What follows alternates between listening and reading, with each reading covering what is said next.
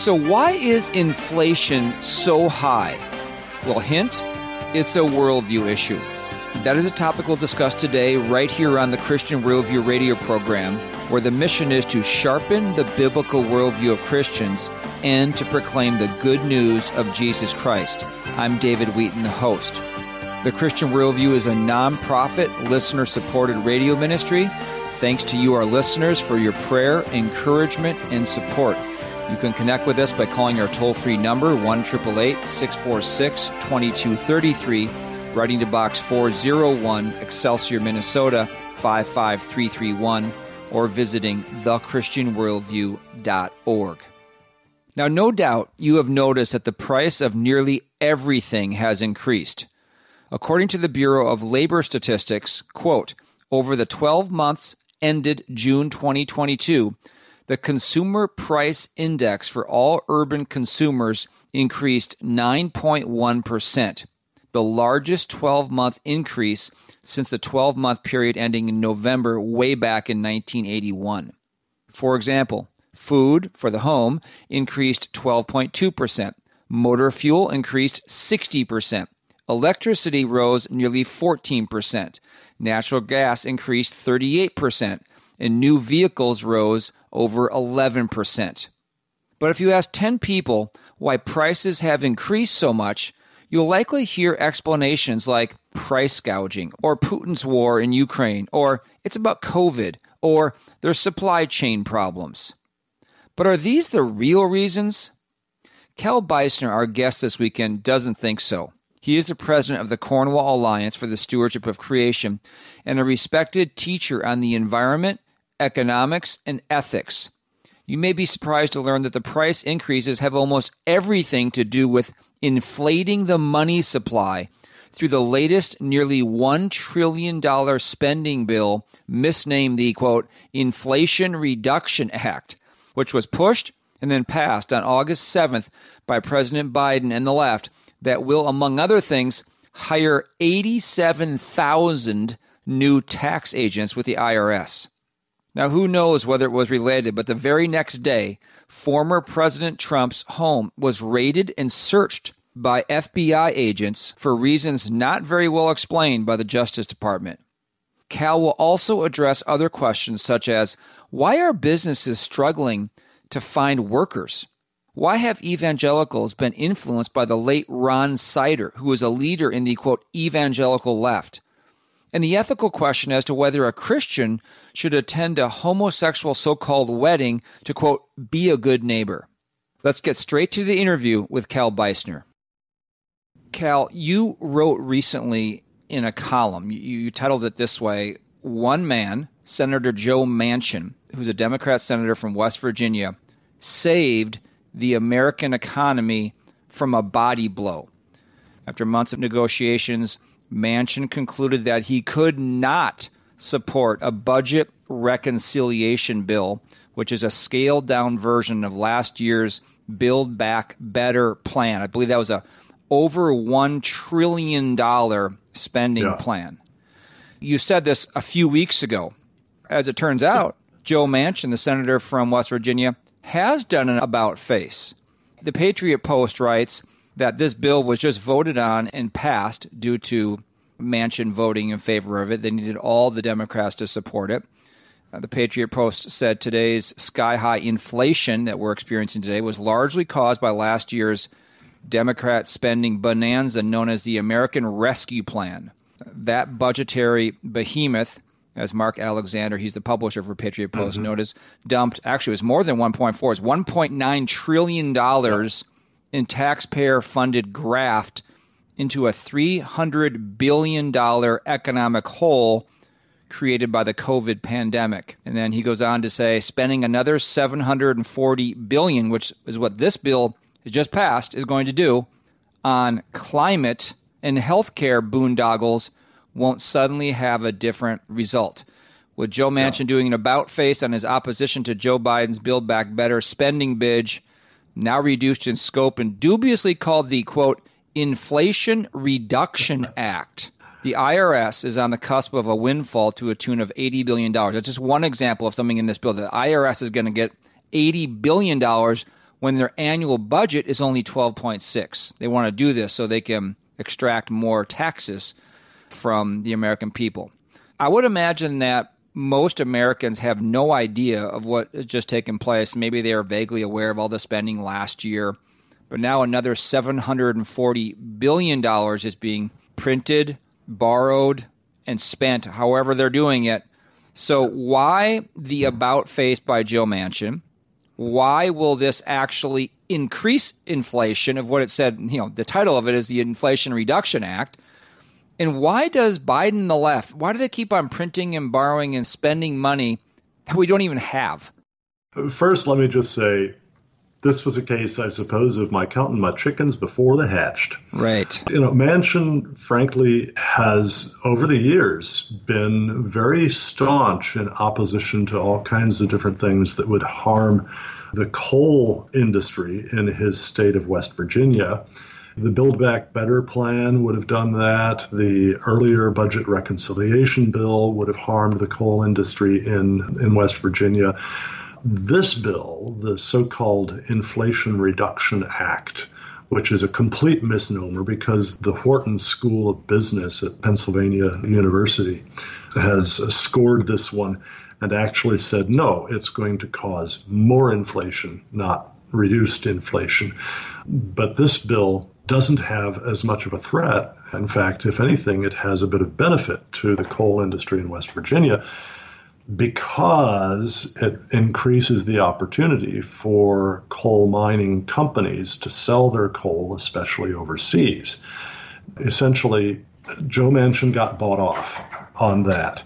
He had said that he could never support a major bill like this as long as inflation continued high. And that was back in June, before the June inflation figure came out.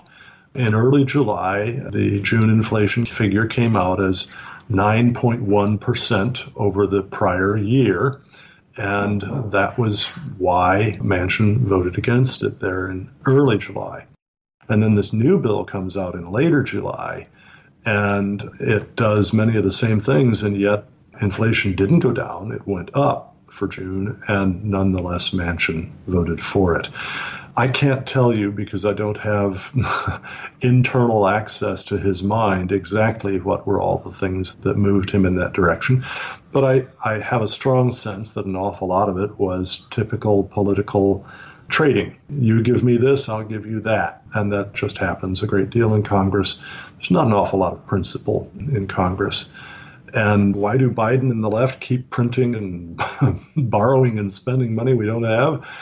Because that's the way you keep making people think that you are doing good for them, when in fact the long-term effect is going to be very, very harmful. But the problem is that too few Americans understand basic economics. They think, for example, that inflation is rising prices. Well, that's not what inflation is. If you look at older dictionaries and older, particularly dictionaries of economics or of business, inflation properly is defined as an expansion of the money supply.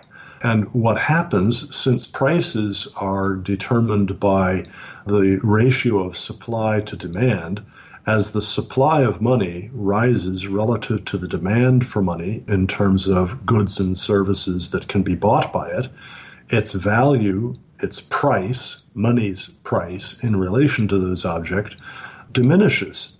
If the supply of money shrinks relative to the goods and services that can demand it in payment, then money's value rises. So inflation itself is all about money supply.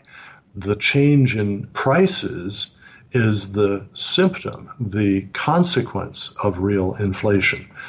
But government officials know that the vast majority of people don't understand that. They don't know why prices rise. So if you have an inflationary monetary policy, which is what we've had for the last 13, 14 years, highly inflational monetary policy, then what that does is it forces wages to rise in response to rising prices, and that pushes people into higher tax brackets. So that means that the government gets to collect more taxes than it otherwise would. It also means that the main banks, the highest ranking banks that get money directly from the Federal Reserve, they get to use that money and lend that money at its prevailing prior value before the economy begins to show the loss of value of the money because of the inflation of the supply. And so those banks benefit. And it's ordinary people like you and me. It's ordinary businesses. It's ordinary banks that wind up having to use the money at its lower value in exchange. So inflation is a great method of theft. And frankly, this printing money on paper or making it out of thin air in digital money, this is just counterfeiting. And we have laws against counterfeiting because counterfeiting is theft. But we think that somehow or other, because government or a quasi-governmental agency like a central bank does it, therefore, it's not counterfeiting. Sure it is. It's still counterfeiting. It just happens to be legal instead of illegal. But it's still evil. It's still a violation of the Eighth Commandment, you shall not steal. Cal Beisner with us today on the Christian Worldview, the president of the Cornwall Alliance for the Stewardship of Creation. We're talking about inflation and economics. We're going to get into ethics as well. Just one more question about inflation. You said wages are rising. And why are wages rising if the economy is not doing well? But just before you answer that, people have a sense if their wages are rising, well, I have more money now. But then when they go try to spend their money, everything they're buying is much more expensive. So they really don't have any more money because it's going less far than it probably was before. Exactly. When prices rise, when the consumer price index rises, fairly soon people begin to feel the pinch, and then they go to their employers and they say, hey, I need a raise. And the employer eventually either will lose that employee because he or she will find a position elsewhere, or will give the employee a raise. But the raise, of course, comes after the price increase has already taken a chunk for several months, maybe a year or two or three. The prices of goods and services have increased even more than the wages have, so the purchasing power declines. So in terms of real dollars, constant dollars, people's wages have actually fallen instead of rising. And all of this is because we've got folks who forget that it is only God who makes something out of nothing. And we think that we can make wealth out of nothing. Well, that's idolatrous. When we think our government, when we think our central bank can make value out of nothing, we're mistaken, and we're treating them as if they were God. That's a very interesting perspective, truth on this particular issue. Let's talk about the workforce. You're talking about wages. Wherever you go now, whether it's to a fast food restaurant, or any kind of store, we were recently at an orchard picking fruit during the summer. And the owner of the farm said she can't get anyone to work, even paying $15, $20 an hour. The question is, and I think people see this, and you'll see signs on businesses' doors, we don't have enough employees to stay open this day. Where has the workforce gone? And since they're gone, how are they supporting themselves to be able to pay for rent or housing or food or the necessities of life? A lot of this was sparked by what did the government call those payments that it gave to every American, every tax-paying American back in 2020 and 2021?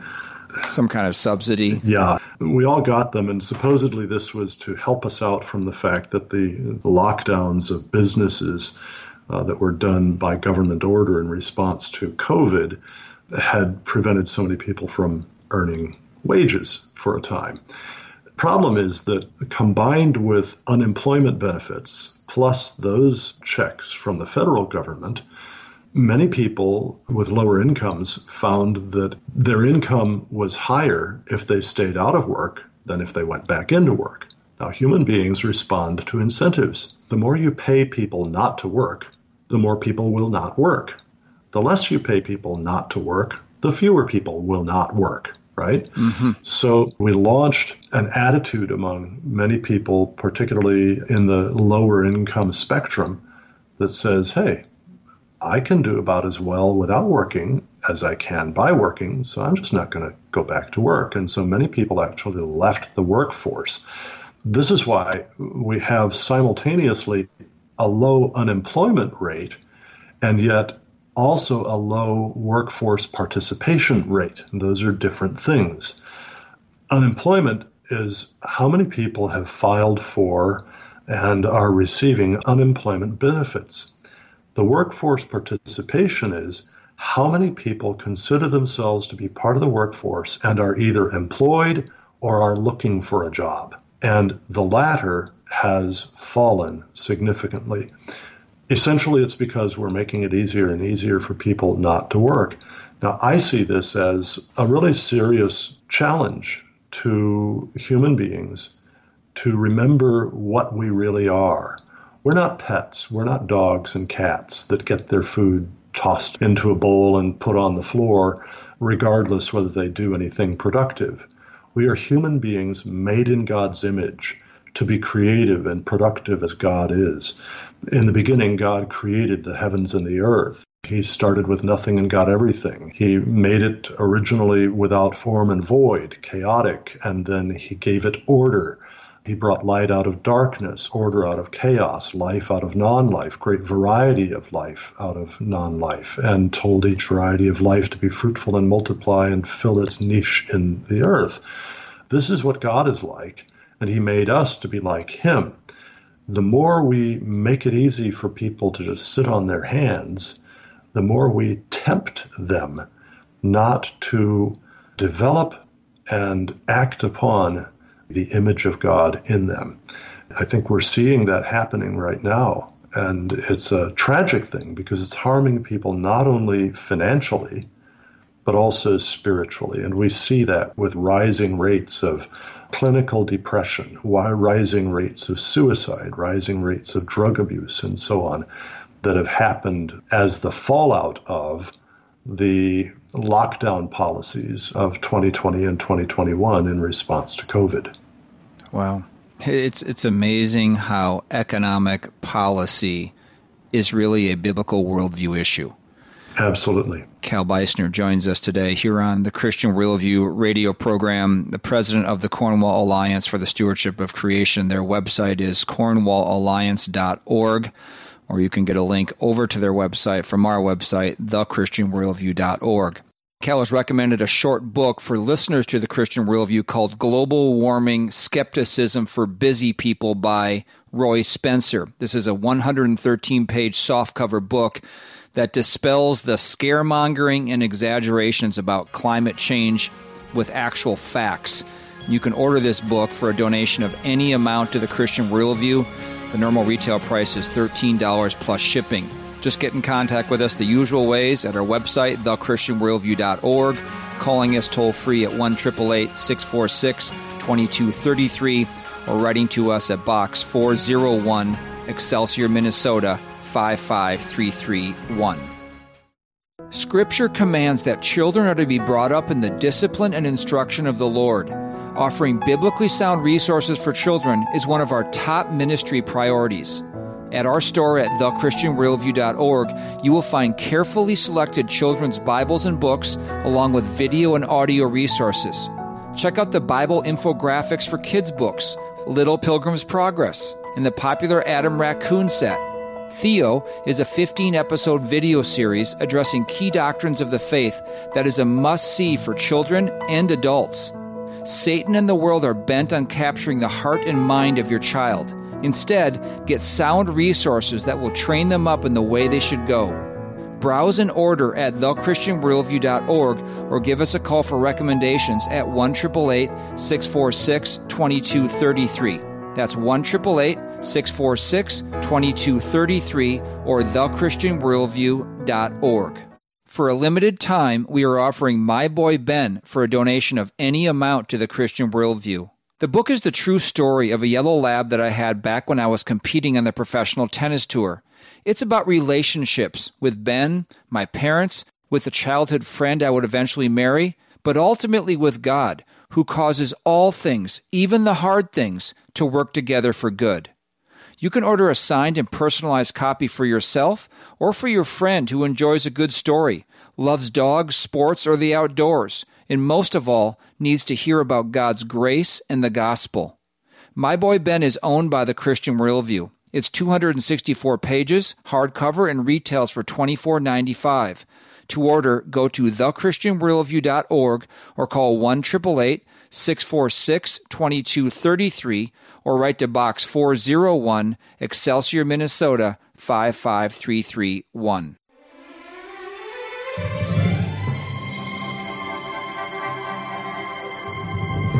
Welcome back to The Christian Worldview. I'm David Wheaton. Be sure to visit our website, thechristianworldview.org, where you can subscribe to our free weekly email and annual print letter, order resources for adults and children, and support the ministry.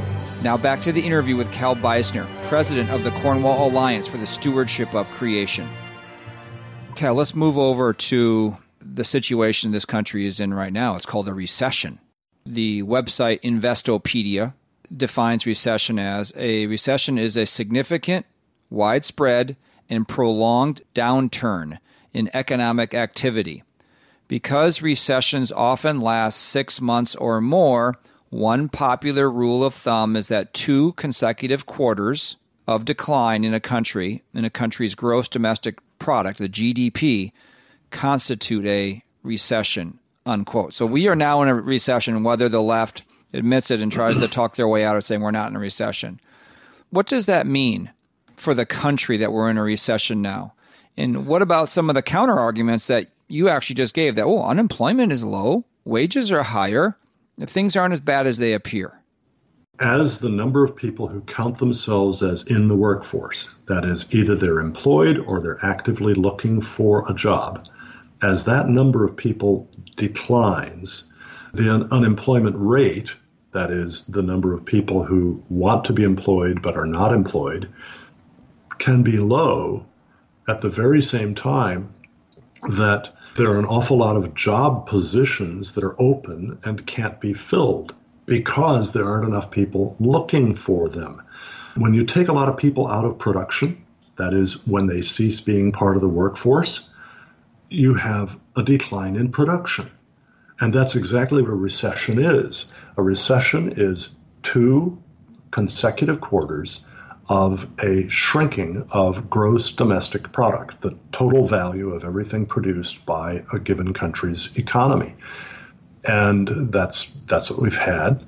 The rising wages, you and I have already talked about. Yes, wages are rising in dollar terms, but the purchasing power of each of those dollars is falling faster than the number of dollars that people are being paid is rising. So their actual ability to afford food, clothing, shelter, everything else, right, declines. That's what happens in a recession. What does it mean for the country? Well, what it means is less prosperity. It means that people will have to make do with less in the way of quantity and quality of food, clothing, shelter, education, healthcare, transportation, communication, everything else. And that's going to continue until people begin to hurt enough that they decide, got to turn around here. I need to go ahead and go to work even though I didn't really want to work, even though I thought I could do as well without working.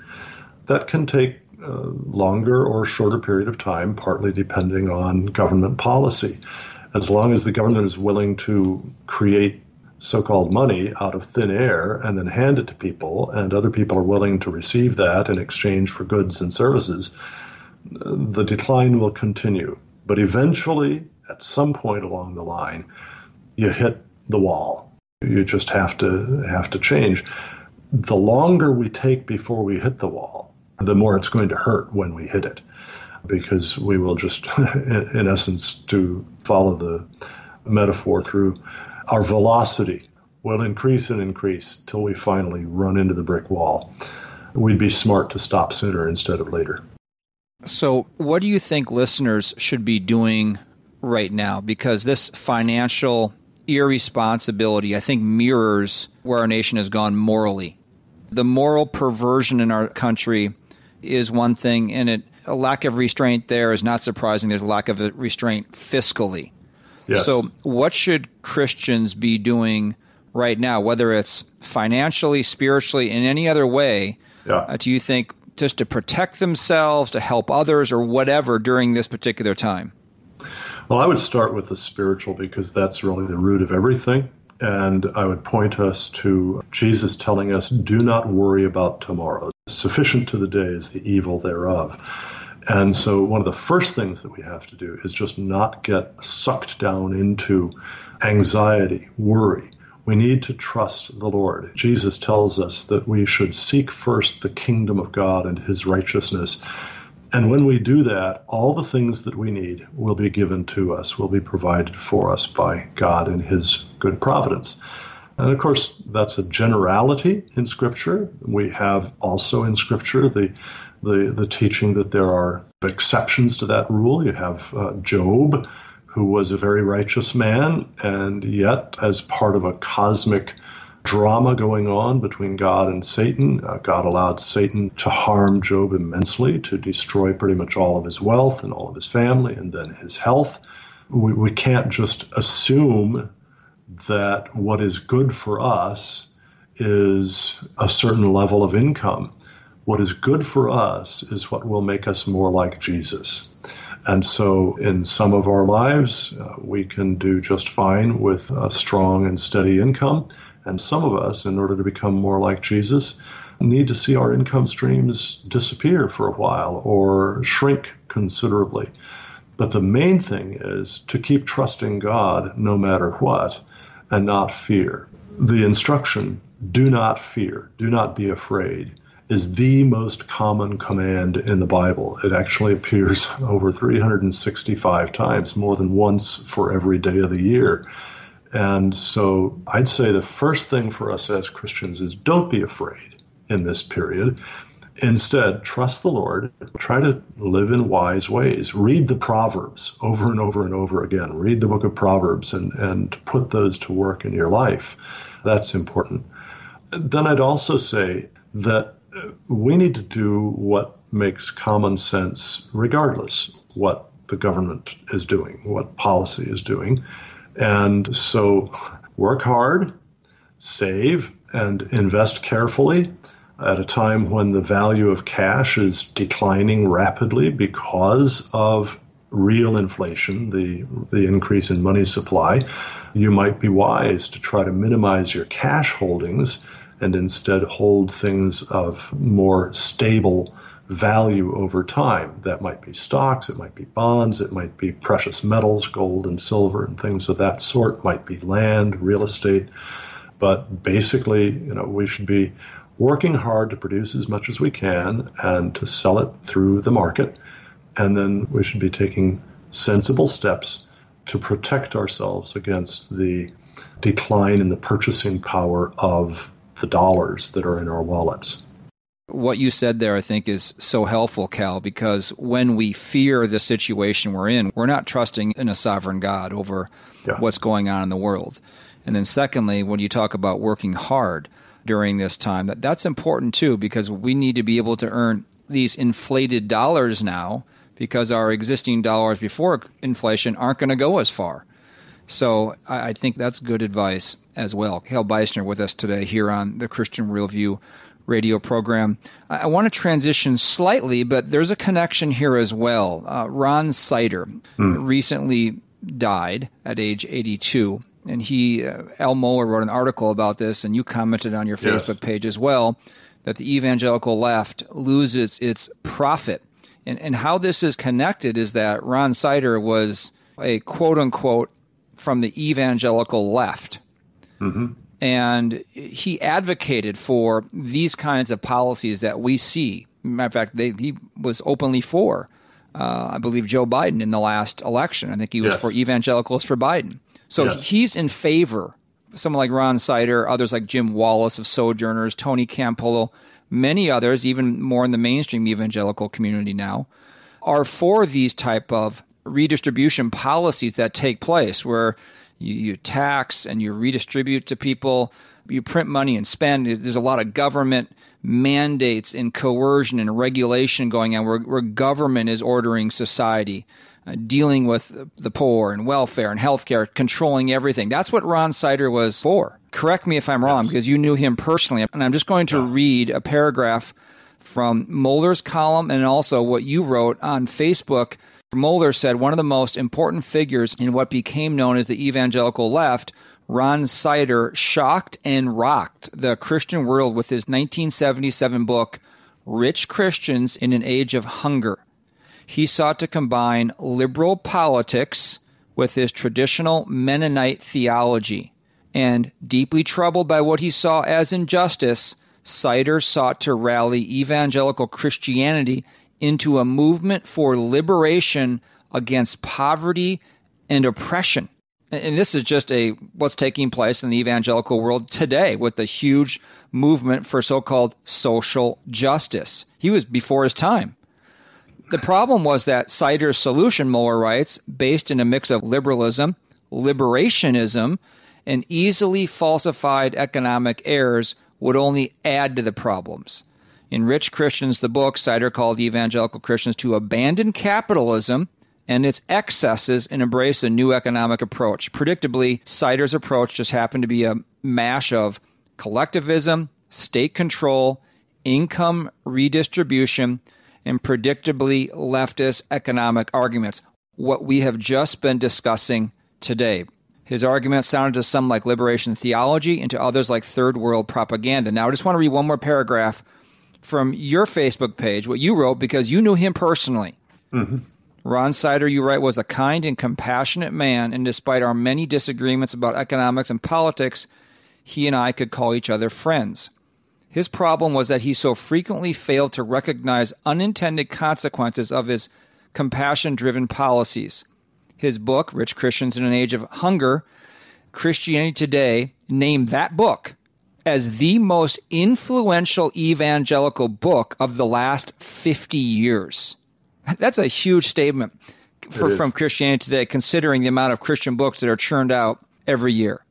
Despite Ron Sider backing away from the initially strong socialist views of the first two editions of that book, later editions of the book still never got over the habit of constantly looking to the state for solutions to poverty. Why is this sort of socialistic liberation theology, Marxism, however you want to label it, that based reasoning, why is it so effective with evangelical Christians, considering where we are today with a social justice movement basically just fractured the conservative wing of evangelicalism? There is a book titled The Perennial Heresy.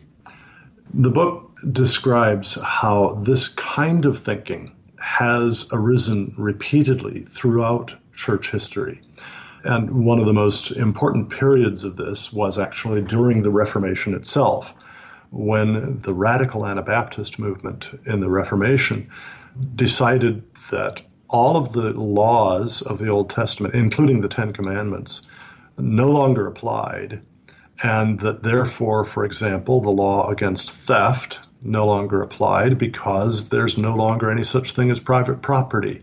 All of this stuff was Old Testament, and in the New Dispensation, we have the New Testament, and private property disappears.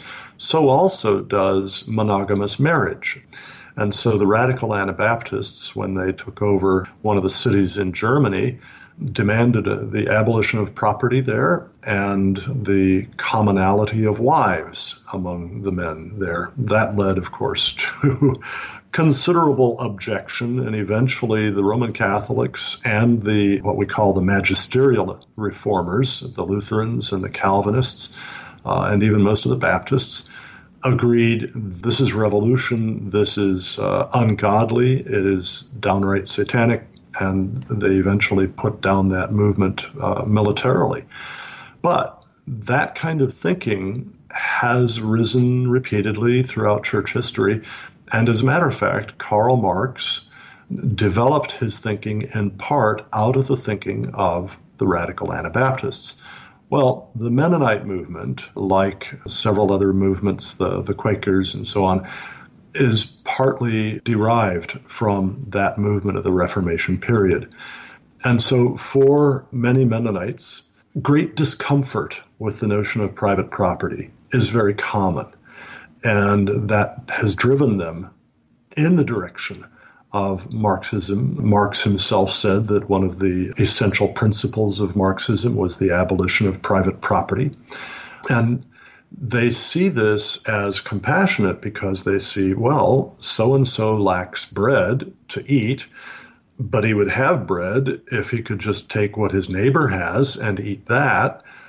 But it's the rule of private property that's preventing that. So let's just get rid of that rule. The problem, of course, is that pretty quickly, if you don't get to keep and dispose of what you make according to your own will, you lose the incentive to make it because you can no longer benefit from your productive activity. And so that tends to just greatly depress production, which is why we've seen that no socialist economy has ever lifted and kept a whole society out of poverty. And where once wealthy economies, made wealthy by free market economies, have turned and embraced socialism, they have become poor. So what you've got really is people who really are moved with compassion for those who lack food or clothing or shelter or whatever, and they see the solution as taking by force what belongs to other people and giving it to those to whom it doesn't belong. What this forgets, of course, is that the Eighth Commandment does not say, you shall not steal unless you are the government. It just simply says you shall not steal. So when the government does that, that's theft, just as much as if I break into my neighbor's house and steal his TV and walk away with it. But the problem is that nobody prosecutes it because the government is doing it instead of me as a private individual. Ron's book, Rich Christians in an Age of Hunger, is what actually spurred my beginning to study these things back in the early 1980s.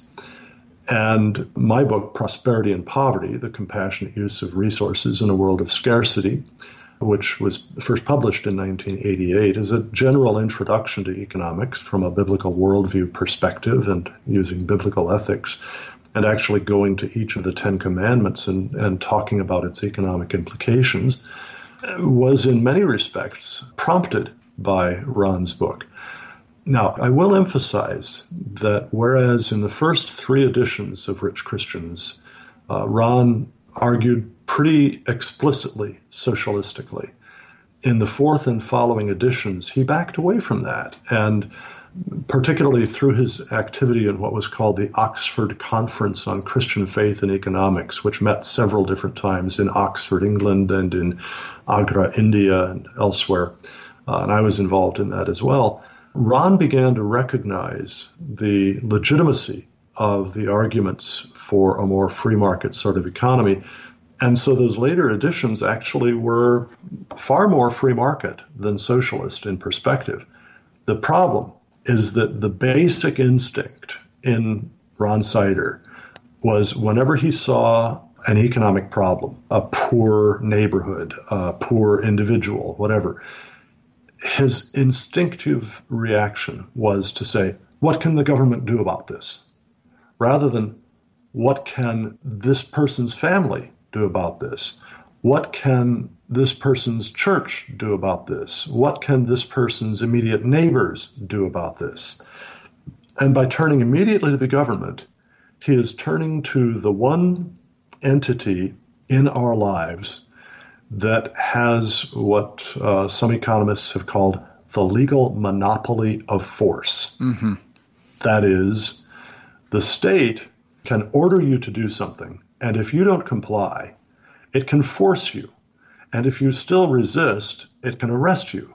And if you resist the arrest, well, it can manhandle you and put the handcuffs on you and drag you off to jail. And if you say, no, I'm a free human being, and that property that you wanted to take, that property is mine, and I have a gun here, and I'm willing to defend that property and to defend my freedom, well, the government will simply bring more guns than you can have, and ultimately it's willing to kill you for that property that it wanted to take away from you. That's the problem with going that direction, is that it is an appeal to force rather than an appeal to grace. Now, God established government to enforce justice. That's the lesson of Romans chapter 13 and other passages in Scripture. But justice properly means rendering to everyone his due according to the righteous standard of God's moral law. Well, you can properly use force to enforce justice. But what Ron Sider was really looking for in his book, Rich Christians, was instead grace, generosity, love. But those things cannot be forced.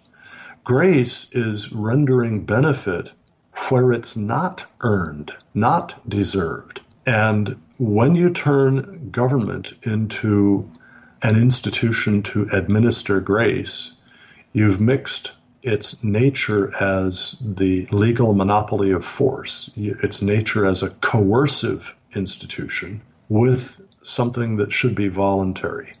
And it's like oil and water. The two do not mix. You wind up only with harm. Wow, that was a very interesting history lesson and government lesson and the role of the law and government and grace and so forth. Thank you for that, Cal Beisner, with us today here on the Christian Worldview. Just a short time out here for some ministry announcements. Cal has recommended a short book called Global Warming Skepticism for Busy People. The book dispels the typical scaremongering and exaggerations we so often hear about climate change with actual facts. You can order Global Warming Skepticism for Busy People for a donation of any amount to the Christian Worldview. The normal retail price is $13 plus shipping. Just order it the usual ways through our website, thechristianworldview.org, or by calling 1-888-646-2233, or by writing to us at Box 401, Excelsior, Minnesota, 55331. David Wheaton here, inviting you to the Christian Worldview Golf event on Monday, September 19th at Woodhill Country Club in Wayzata, Minnesota. This is a rare opportunity to experience Woodhill with its immaculate condition, challenging greens, and beautiful setting, all in support of the Christian Worldview radio ministry. Your registration includes lunch on the lawn, practice range, player gift, and 18 holes with cart, followed by appetizers and awards. Make a hole-in-one on number 16, and you'll take home a brand new Chevy. Bring your foursome, or we can fit you into a group. There are lots of hole sponsor opportunities as well. We hope to see you on Monday, September 19th. Registration deadline is Labor Day. To find out more and to register, visit thechristianworldview.org or call 1-888-646-2233. That's 1-888-646-2233 or thechristianworldview.org. For a limited time, we are offering My Boy Ben for a donation of any amount to the Christian Worldview.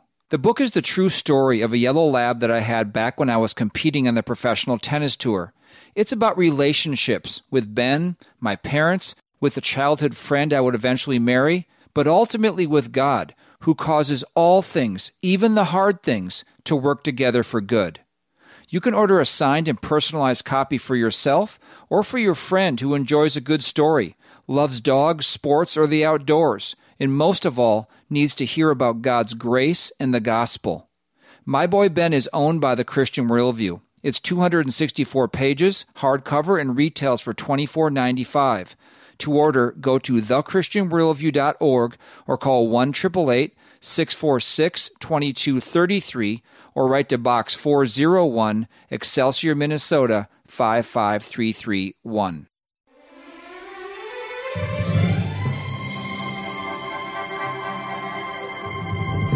Thanks for joining us today on the Christian Worldview. I'm David Wheaton, the host. Just a reminder that today's program and past programs are archived at our website, thechristianworldview.org. Transcripts and short takes are also available. Now back to the interview with Cal Beisner. Cal, another thing that you wrote about recently that came out of the Gospel Coalition, who has been so influenced by this social justice movement. And you wrote that there was an article on the Gospel Coalition that addressed the question about whether Christians should attend the so-called same-sex wedding ceremony of a colleague or someone they know, is that a sinful thing to do, to put your presence at a ceremony that's inherently sinful? That's my words, not the columns.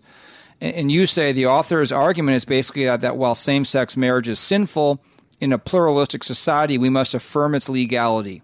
In doing this, we're being a, quote, good neighbor. We hear that excuse, that rationalization being used for everything. Get the vaccine because you need to be a good neighbor. Legality is morality, whether a godly or ungodly morality. Legality is morality. Laws legislate morality. To affirm in the legal sphere what one opposes in the private sphere is a striking example of privatized pietism.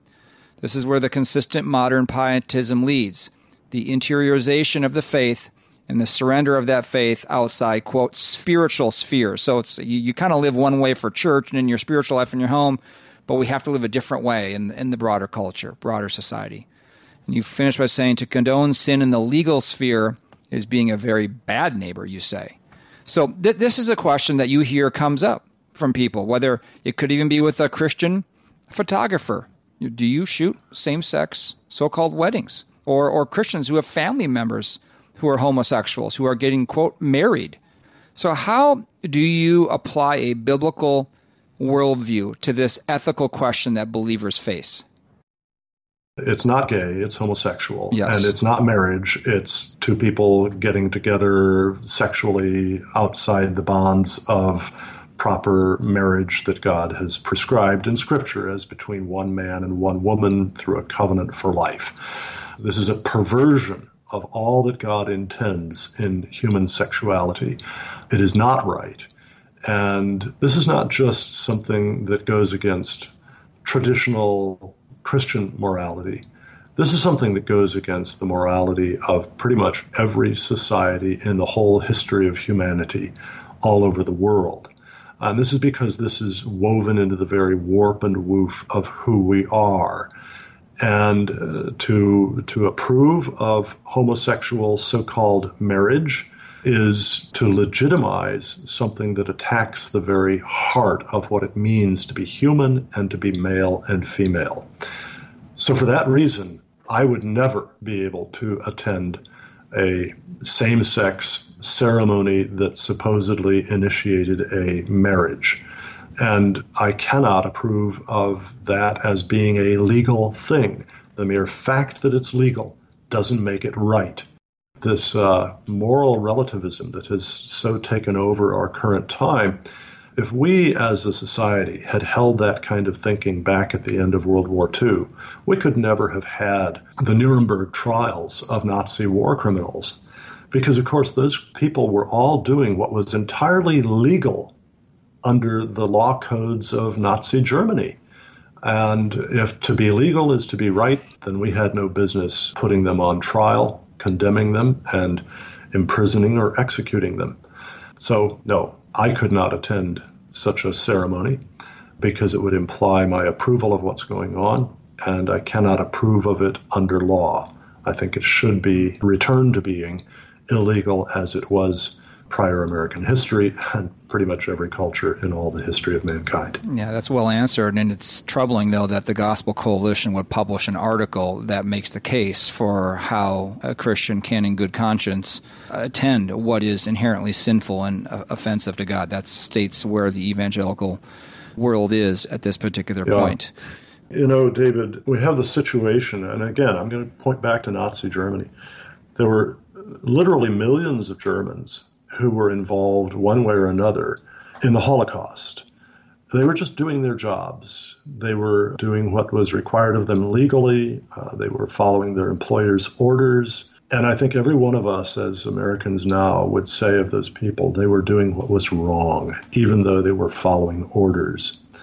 Well, today, for instance, in the transgender movement, in the transitioning movement going on in the medical profession. I know of one Christian person who is a healthcare professional who expressed to me grave discomfort with being involved sometimes in preparing young girls for gender transition surgery. And my response was, you simply have to say no. I will not do that, period. And that's because my Christian conscience won't allow it. And by the way, the First Amendment to the United States Constitution guarantees your religious liberty. And if your employer were to try to fire you or demote you or otherwise penalize you for that, I'm quite sure that the Alliance Defending Freedom would be glad to come to your assistance.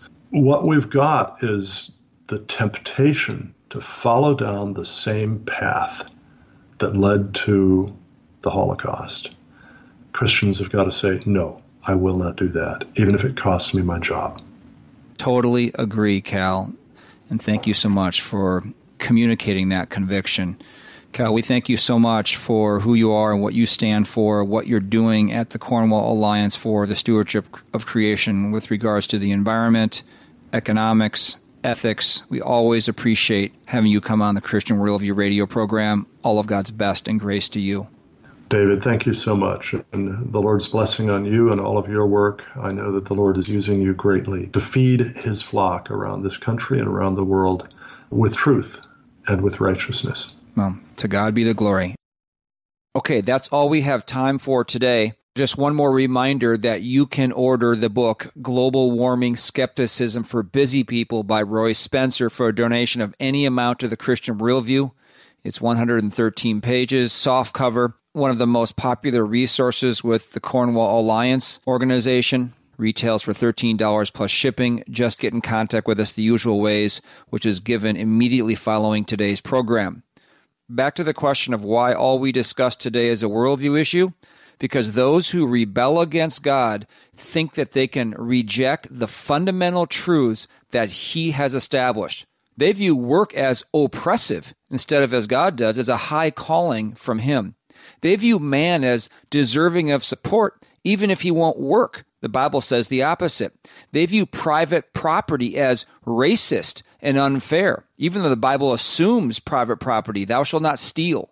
They view government as all-wise instead of God as the all-wise sovereign of the universe.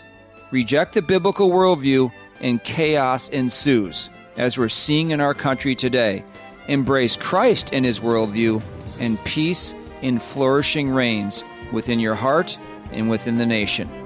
Thank you for joining us today on the Christian Worldview radio program. In just a moment, there will be all kinds of information on this nonprofit radio ministry. Let's be encouraged. We may live in a challenging world that rejects God and his word, but we know that Jesus Christ and his word are the same yesterday and today and forever. So until next time, think biblically, live accordingly, and stand firm. The mission of the Christian Worldview is to sharpen the biblical worldview of Christians and to proclaim the good news of Jesus Christ. We hope today's broadcast encouraged you toward that end. To hear a replay of today's program, order a transcript, or find out what must I do to be saved, go to thechristianworldview.org or call toll-free 1-888-646-2233. The Christian Worldview is a listener-supported nonprofit radio ministry furnished by the Overcomer Foundation. To make a donation, become a Christian Worldview partner, order resources, subscribe to our free newsletter, or contact us, visit thechristianworldview.org, call 1-888-646-2233, or write to Box 401, Excelsior, Minnesota 55331. That's Box 401, Excelsior, Minnesota 55331. Thanks for listening to the Christian Worldview.